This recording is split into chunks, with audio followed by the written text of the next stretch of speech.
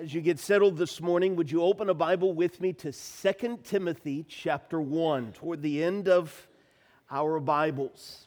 I would love it if you would have a Bible open or on, scrolled over, turned to 2 Timothy chapter 1. There will be just a few passages of Scripture projected on the screen behind me. We're going to read from our Bibles. Really two key passages. If you would like to mark the second one, Acts chapter 9, 2 Timothy chapter 1. We're going to go back and forth there throughout the morning. And as you're getting prepped to read along with us from God's holy word, let me echo the welcome to all of you. Thank you for being here. Finish what was started. That has been our theme. That has been our anthem throughout this God-given year. It is the first Sunday of the last month of this year. And in a wide variety of ways, for 11 months, we have looked at this theme. Finish what was started. For my part, I would like to finish with you over the course of the next 4 Sundays in Paul's second letter to Timothy. And there are many reasons for that, but one of them that we will return to over and over again is the simple statement, the profound sentiment behind a very simple statement that he makes in some of his very last recorded words. I have finished the race. I want to be able to say that. I want you to be able to say that. You and I both know plenty of people who are not running the race as defined by God. They're not living life the way their Creator meant it to be. I want them to be able to say that. And I'd encourage you to think about friends, family members, co-workers, neighbors who you know are not, as of this morning, able to say that. How can we help them even over the course of this last month of the year? This is what life is all about. To recognize where we have come from, why we are here, what happens beyond what we are able to see with our physical eyes, and with God's help, by Christ's strength, to be able to say, whatever the rest of my time on this earth holds, I know whom I have believed.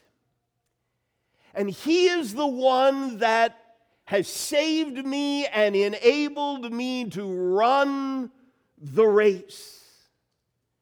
And at the end of my time, if I am given moments to be able to reflect on where I have been and whose I am and who I have lived for, to be able to say at the end where this man who is writing this letter was, I have finished. I have finished the race. What would be more meaningful in those last moments of life than that? The author of this letter was a Hebrew of Hebrews.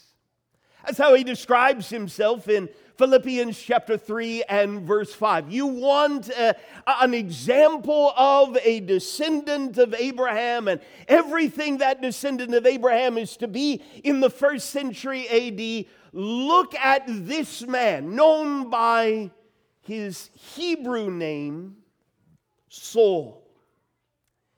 He was a young man when Jesus of Nazareth walked the earth.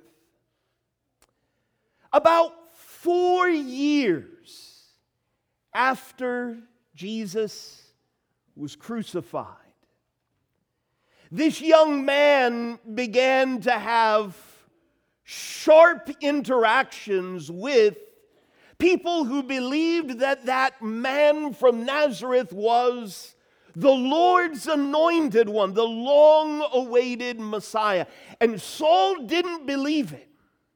In fact, in his own words, he said, I myself was convinced that I ought.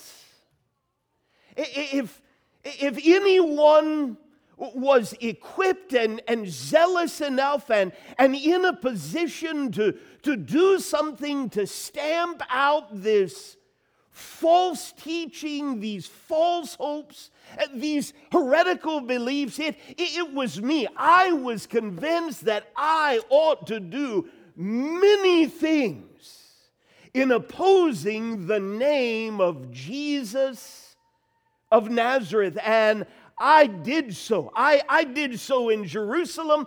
I not only locked up many of the saints in prison after receiving authority from the chief priests, but when they were put to death, I cast my vote against them. I said, those men and those women who claim to be of the way, as they say, I believed that they ought to die. They're blasphemers against God. The Messiah has not come. Jesus from Nazareth most certainly was not him. We've got to stop this by any means necessary. And so I punished them often. In all the synagogues, I tried to make them blaspheme. This man was a torturer of Christians, fueled by raging fury against them. I persecuted them even to foreign cities. And this man from Tarsus, who fit right in Jerusalem, he went all over the world. But something happened. He at one point spent 2 years traveling to foreign cities, going about 1,400 miles. And that wasn't the only one. He spent another 3 years, very shortly after that, traveling about 3,000 miles. He didn't fly. He didn't fly down the road on cruise control at 70 miles per hour. No, even after this, he spent more than 4 years traveling 3,300 miles. Eventually, he got it in his mind, I want to go to Rome. He traveled more than 2,300 miles just to go to Rome. This man went to many foreign cities. But something fundamental in his life changed. In fact, that's what drove him on these long journeys. And if your Bible is open there to 2 Timothy chapter 1, verse 1, you can see what it was. The man who was a torturer of Christians, the man who was fueled by raging fury, believing that Jesus of Nazareth was an absolute impostor and all who would follow him need to be brought to some sort of a reckoning, even maybe losing their lives. Notice how he describes himself. About 30 years later, in 2 Timothy 1, verse 1, Paul, now known to us by his Roman name, an apostle an ambassador, someone sent of Messiah Jesus, by the will of God, according to the promise of the life that is in Christ Jesus. What in the world happened? What changed? What race now was Saul running in a very different direction? Why did he have a heart to travel so far to so many foreign cities? Not in order to persecute Christians, but to tell both countrymen and non-Jews, Gentiles, you need to understand who Jesus from Nazareth was, because he is the ultimate sign from your Creator that God has a will for your life. That will revolves around His Son, Jesus Christ, and His Son is going to come again and usher us all before the throne of Almighty God above. What happened? How did He try and help a young man named Timothy? And how can He help you and me in this last month of the year finish what was starting? Would you read 2 Timothy chapter 1 with me? Paul, an apostle of Christ Jesus, by the will of God, according to the promise of the life that is in Christ Jesus. To Timothy, my beloved child, grace, mercy, and peace from God the Father and Christ Jesus our Lord. I thank God, whom I serve, as did my ancestors, with a clear conscience, as I remember you constantly in my prayers night and day. As I remember your tears, I long to see you, that I may be filled with joy.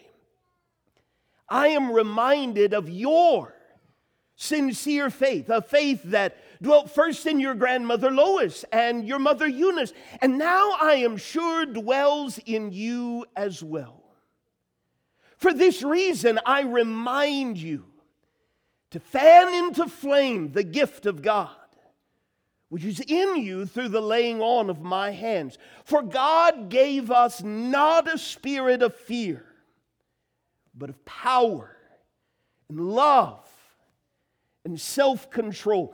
Therefore, do not be ashamed of the testimony about our Lord, nor of me, His prisoner, but share in suffering for the sake of the gospel by the power of God, who saved us and called us to a holy calling, not because of our works, but because of His own purpose and grace, which He gave us in Christ Jesus before the ages began, and which has now been manifested through the appearing of our Savior, Messiah Jesus, who abolished death and brought life and immortality to light through the gospel, for which I was appointed a preacher and apostle and teacher, which is why I suffer as I do.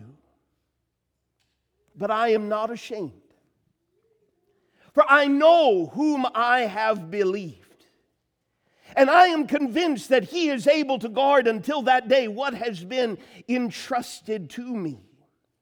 Follow the pattern of the sound words that you have heard from me in the faith and love that are in Christ Jesus. By the Holy Spirit who dwells within us, guard the good deposit entrusted to you.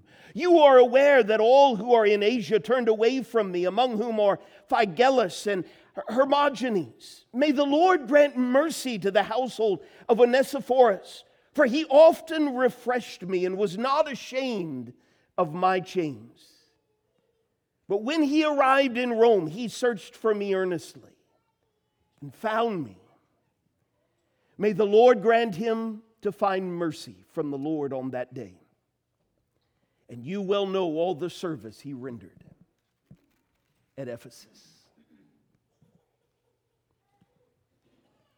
This man who devoted his early years of adult life to stamping out Christianity, now travels thousands and thousands and thousands of miles to share good news revolving around Jesus. And he's got it in his mind that he wants to carry it all the way to Rome. He wants people, even in Caesar's city, to know who the real King of Kings is. And now here he is, we heard it, in Rome. Not in a beautiful Mediterranean seaside villa. He's in prison.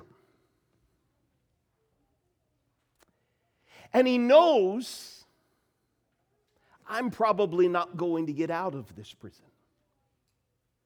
As he looks back on the race of his life, what an incredible start out of the starting block he had. A Hebrew of Hebrews, the best teachers, fitting right in among the most influential movers and shakers all around him within Judaism. Very few doors that will not open when he knocks. Compelled, I ought to do many things against impostors, false children of God. What happened? What changed? Everything, so that now as he takes the last steps, able to see the finish line just before him, as he stretches and strains and does everything he can, not just to finish what was started, but to finish well to the glory of God, as so many of his ancestors had done. How did he get here? And how does he help us 2,000 years later? I'd suggest to you it begins with input from heaven. We heard that in 2 Timothy chapter 1, verse 11. I was appointed. Well, who appointed him? And to what was he appointed? Open your Bibles with me, keeping a marker right there in 2 Timothy 1. Open your Bibles back with me to our second key passage of the morning, Acts chapter 9.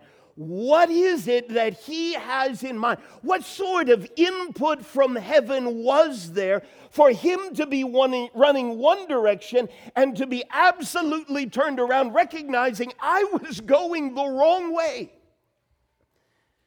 The God-honoring finish line is over here, and I was running that way. How did all of that happen? Is your Bible open to Acts chapter 9? Begin reading with me in verse 1, where Luke, a disciple of Jesus, tells us, calling this man by his Hebrew name, Saul, still breathing threats and murder. Understand, we're going from 2 Timothy to Acts 9 about 30 years into the past. This man is still breathing threats and murder against the disciples of the Lord. He went to the high priest and he asked him for letters to the synagogues at Damascus so that if he found any belonging to the way, men or women, he might bring them bound to Jerusalem. Now, as he went on his way, he approached Damascus. And suddenly a light from heaven shone around him. And falling to the ground, he heard a voice saying to him, Saul, Saul, why are you persecuting me? And he said, who are you, Lord? I am Jesus.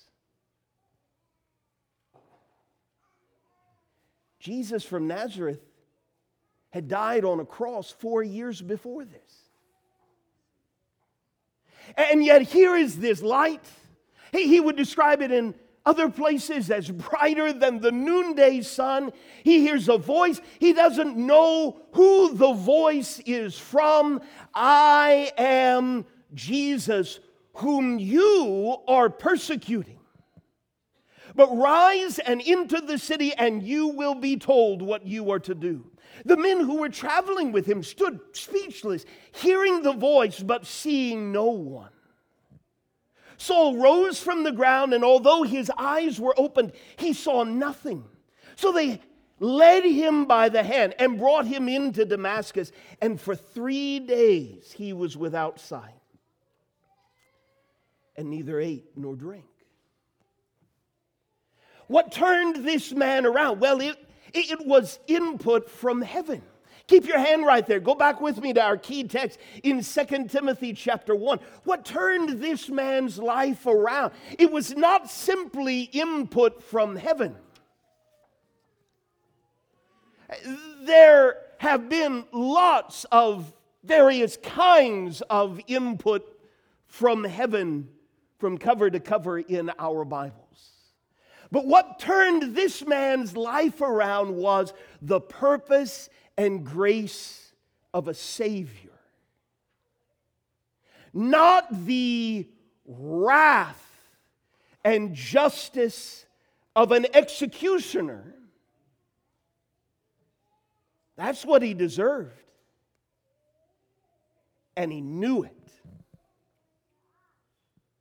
But what fueled this man for the rest of his life, all the way to his last moments in Rome, was the purpose and grace of a Savior. Hear him in verse 9 of 2 Timothy 1.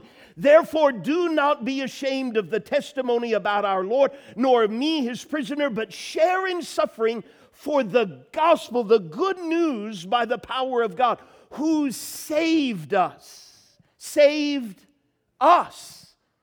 Timothy, he saved me. He has saved you and called us to a holy calling, not because of our works, but because of his own purpose and grace.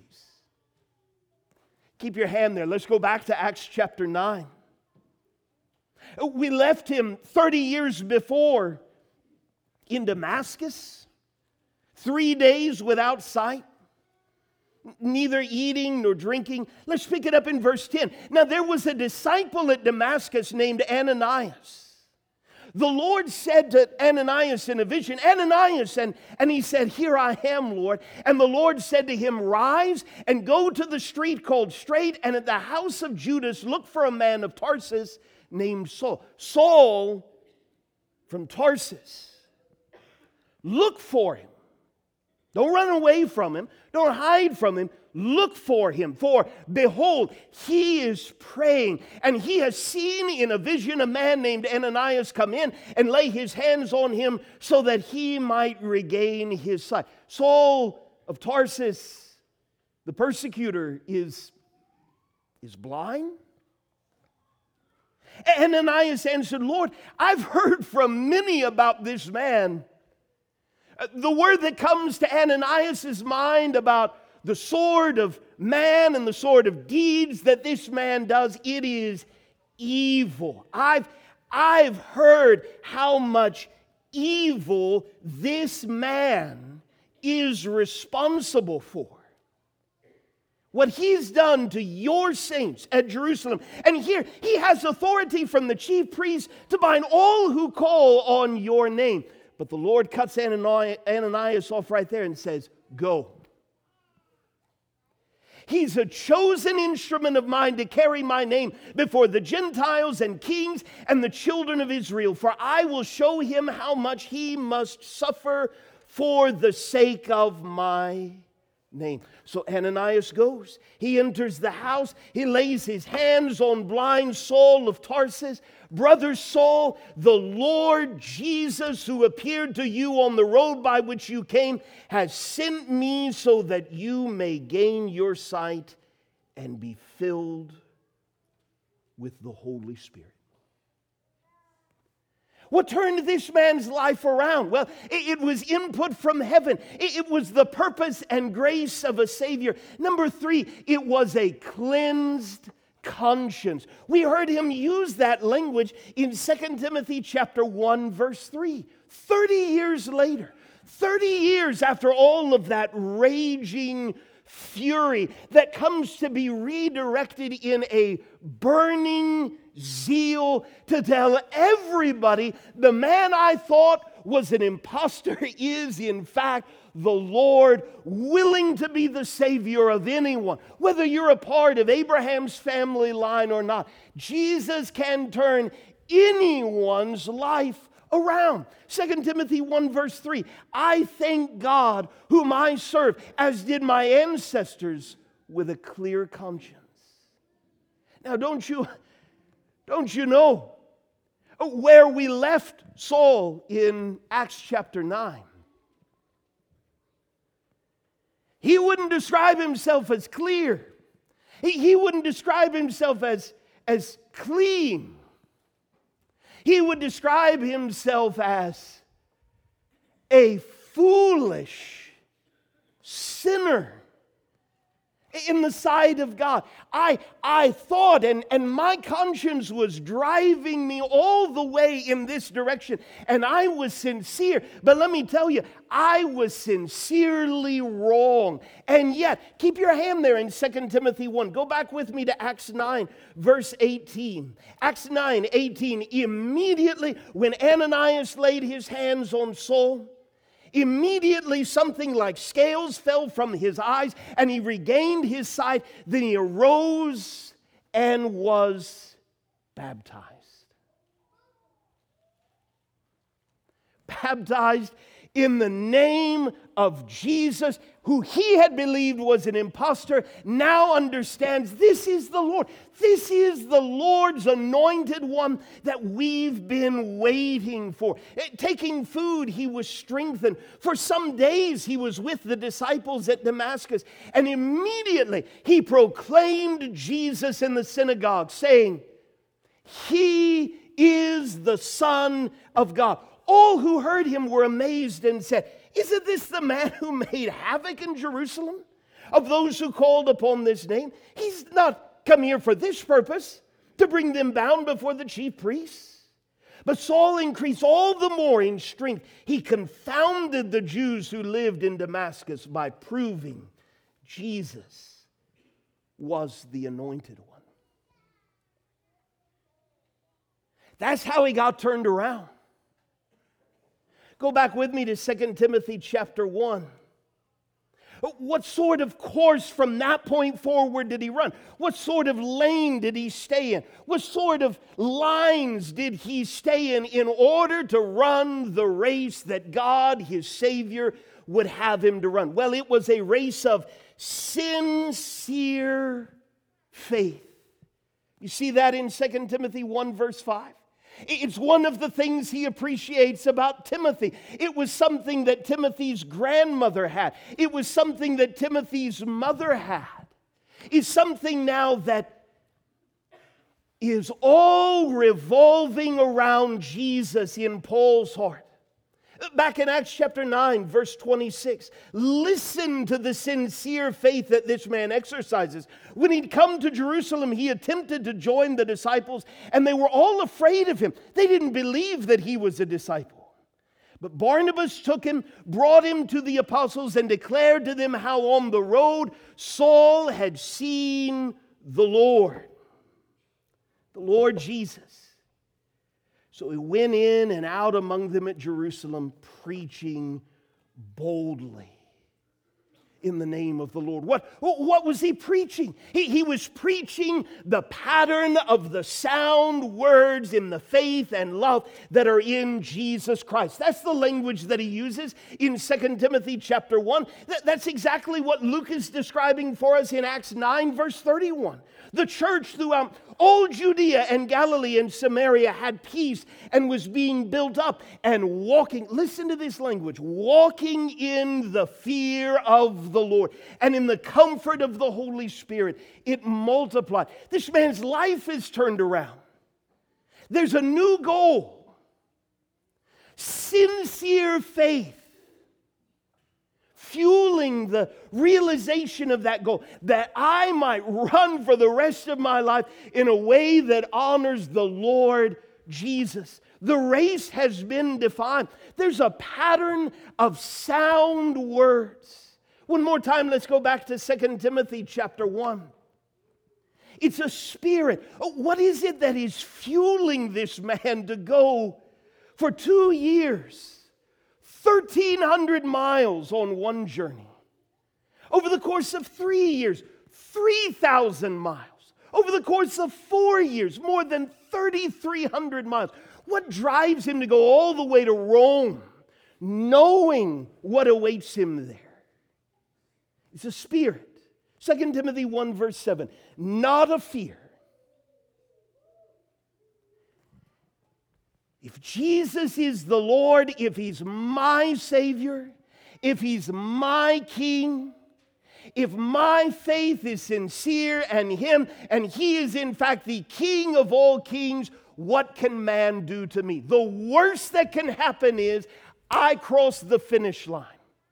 I take my last breath in this place and I go to be with Jesus for eternity. That's the spirit with which this man is running. Not of fear, but of power and love. Ready to share not only a message of love, but ready to share his very own self. Ready to serve as the best model, the best example. Helping young men like Timothy to serve as examples. This is what it looks like to run for Jesus. Well, what if not everybody obeys? What if along the way it gets really hard? What if people keep putting obstacles in your way and you can't see around the next curve? Well, here's where it ends.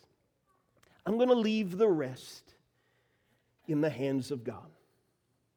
I'm going to run to the best of my ability. I'm going to run as hard and as fast as I possibly can. And I'm going to try and help as many people run in the right direction of sincere faith in Jesus as I possibly can get. And I'm going to leave the rest that I can't control in the hands of Almighty God. 2 Timothy 1 verse 12. I'm not ashamed, for I know whom I have believed. And I'm convinced that He is able to guard until that day what has been entrusted to me. This is what changed the life of Saul of Tarsus. Input from heaven, the purpose and grace of a Savior, a cleansed conscience, sincere faith, a pattern of sound, healthy words that show me how to run in the faith and love that are in Jesus. A spirit, not of fear, but of power and love and self-control that sustains me even when the race gets difficult. And I'm not going to focus on the things I can't change or control. I know whom I have believed. About 30 years after those events in Acts 9, he writes this letter to young Timothy, and he wants Timothy to understand, Timothy, this is the most important race you could ever run. Building your life on input from heaven. It's been preserved for us because this is what your life, this is what my life is to be all about. This is the purpose and grace of the God who created you and is willing to save you. Willing even this morning to wash your conscience clean. To teach you how to have sincere faith built on the pattern of the sound words delivered by Jesus Christ Himself. So that you could walk out of this room not with a spirit of fear, but of power and love and self-control. Not knowing what tomorrow holds, not knowing what the next hour holds, but knowing whose you are. Knowing that in His hands, the best is yet to come. I don't know where your race has taken you this past week. There are undoubtedly aspects of your race throughout 2023 that very few people other than you and your Creator know anything about. But here's what I do know. As you cross the finish line of life, this is what you want to be able to say. Grace, mercy, and peace from God the Father and Christ Jesus our Lord. This man needed to have his eyes opened. And that's exactly what we're going to sing about together in just a moment. A prayer that God would open our eyes so that we can see Jesus. Maybe you walked into this room not with any sort of relationship with Him at all. He can change your life. If He could change the life of Saul of Tarsus, He can change anybody's life. Grace, mercy, and peace from God can be true of you. But only if you recognize that Jesus is Lord. And if we can help you making that a reality in your life this morning, we would love to help. If we can pray with you or for you, that's why we're here. If you're ready to take the step that that man took in Damascus, rising, being baptized, washing away your sins, calling on the name of the Lord, this invitation song is for you. Would you let us know how we can help by coming to the front while we stand and sing together?